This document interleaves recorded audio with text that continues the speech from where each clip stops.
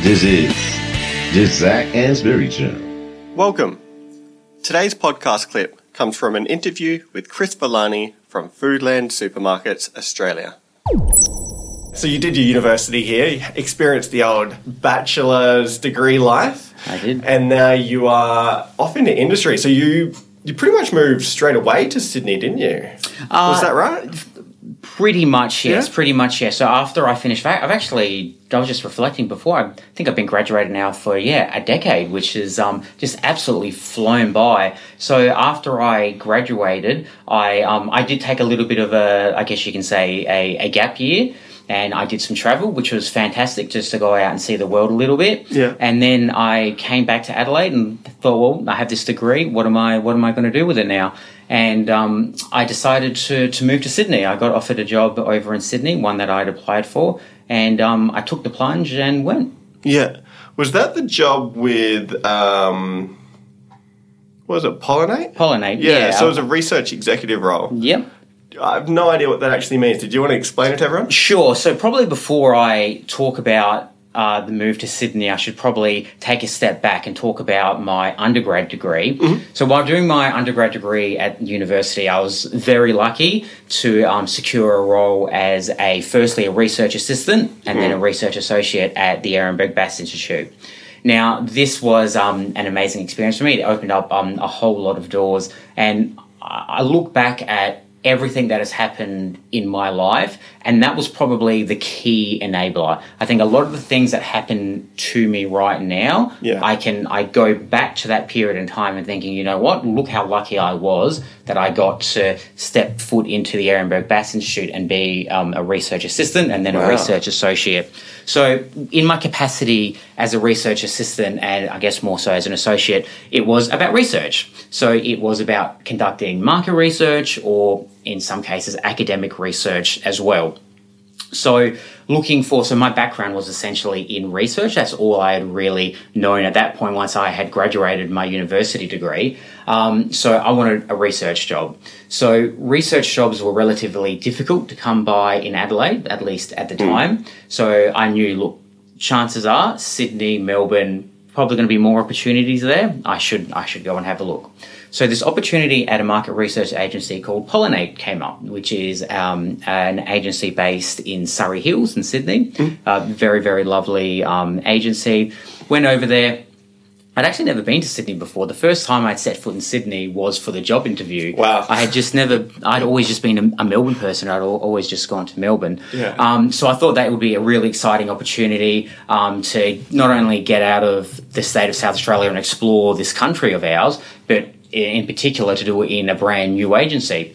So in my role as research executive, I was essentially doing what I'd previously been doing, and that was market research. Okay. And as luck would have it, my project was working on the brand tracker for the University of Sydney. So I was kind of still involved in the university sector, and it kind of felt like a nice pair of jeans. Like it felt right because I was familiar with the university setup. I was familiar with the different departments within a university and how they work, and that was a really fun experience in my life. That's a good fit for you, actually. Yeah, in that sense, it was. Would have been a smoother transition. Absolutely. University of Sydney. So I think they're part of the G8. They are. So you know, people who don't understand the G8 system within Australia, it's basically the oldest prestigious universities.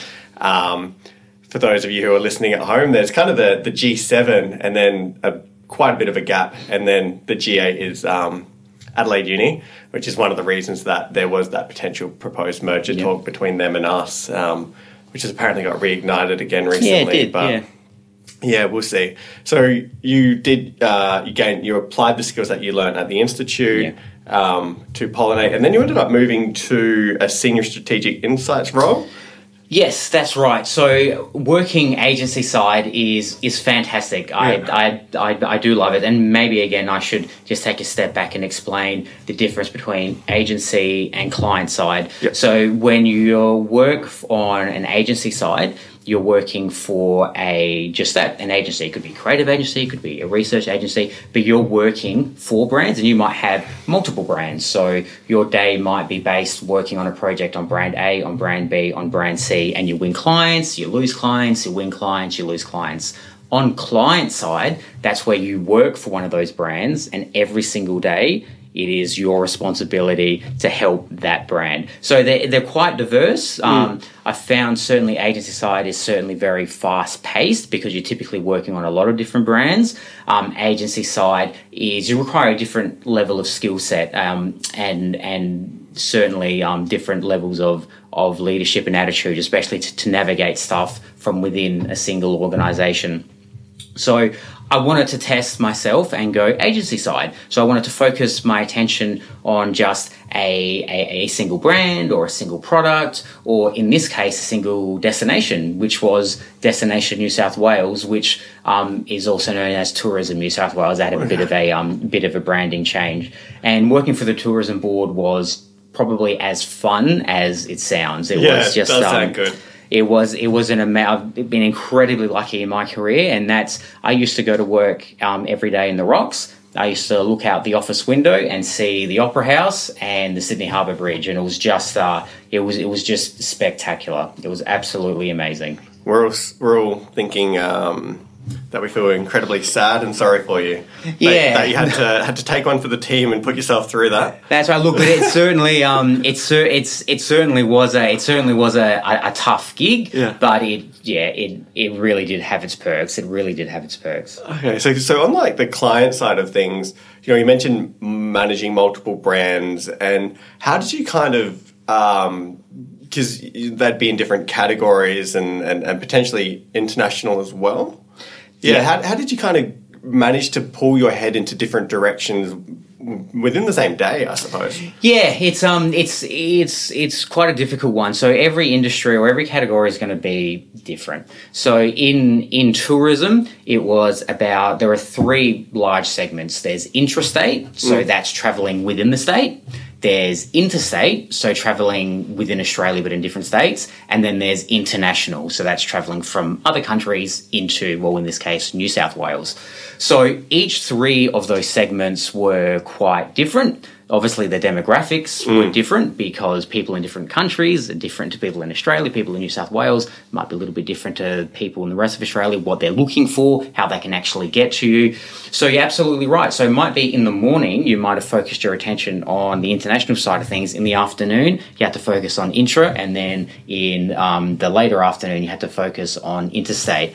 And you really did have to just shift your gear and shift your mind into another gear to say, I'm going to focus all my attention on this, and this is what I know about the international travellers. And then you had to stop.